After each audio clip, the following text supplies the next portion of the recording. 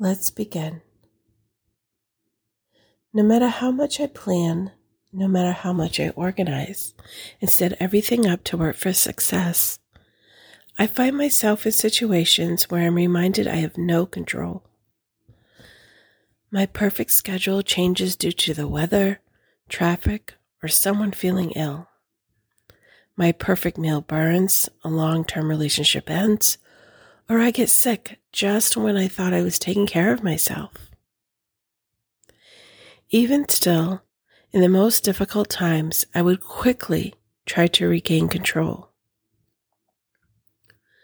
I scramble to reschedule, I cook something else, and try to salvage that business deal.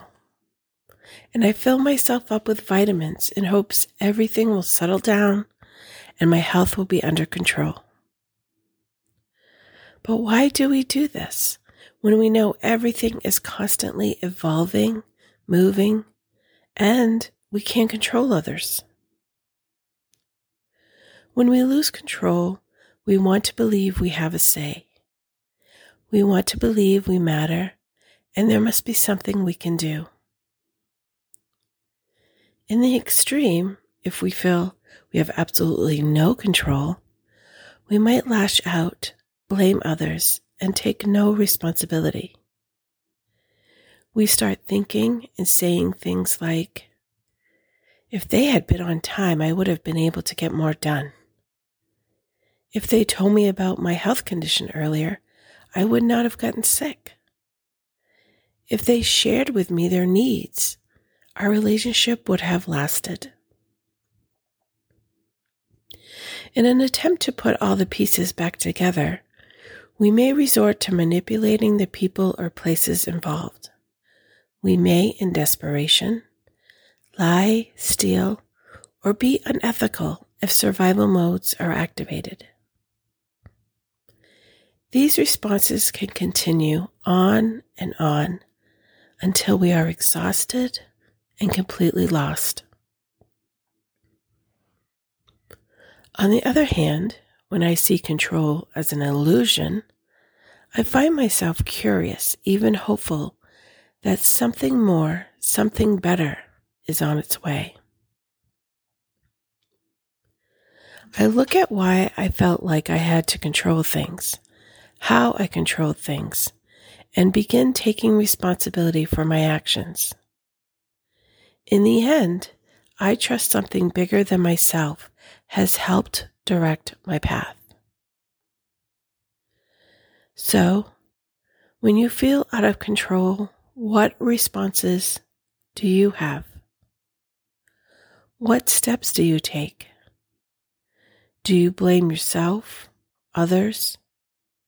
Maybe you blame the universe, God, Spirit.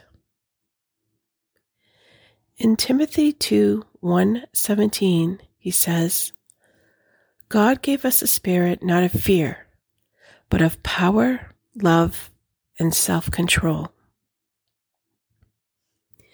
Following this message, we see that the only true control we have is self-control.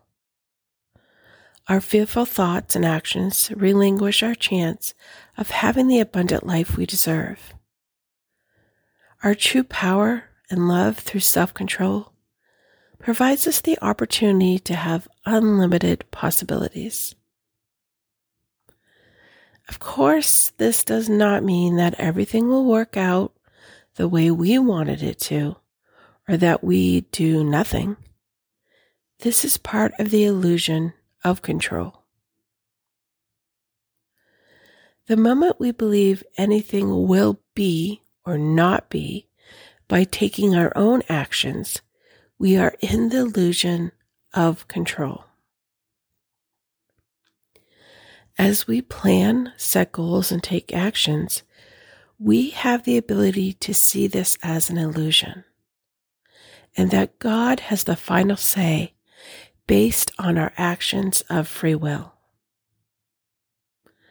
In basic terms, use your power, love, and self-control together with God to live your best life. Let me just repeat that. Use your power, love, and self-control together with God to live your best life. You can start this at any time, in any situation. You can start small by taking one thing you're trying to control and ask yourself these questions.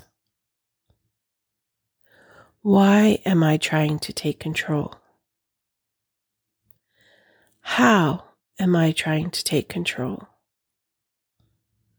Am I trusting something bigger than myself in the end? And lastly, what will I gain if I let go of the illusion of control? Take as much time as you need to answer each of these questions. By doing so, you will have the ability to see your entire process and make adjustments in depth. If you wish to move quickly, however, and let go, let God, as they say, try just asking the last question. What will I gain if I let go of the illusion of control? By this, you will focus on the positive and open the vast possibilities God has for each and every one of us. And that, my friend, is a pretty powerful gift you can give to yourself and those around you.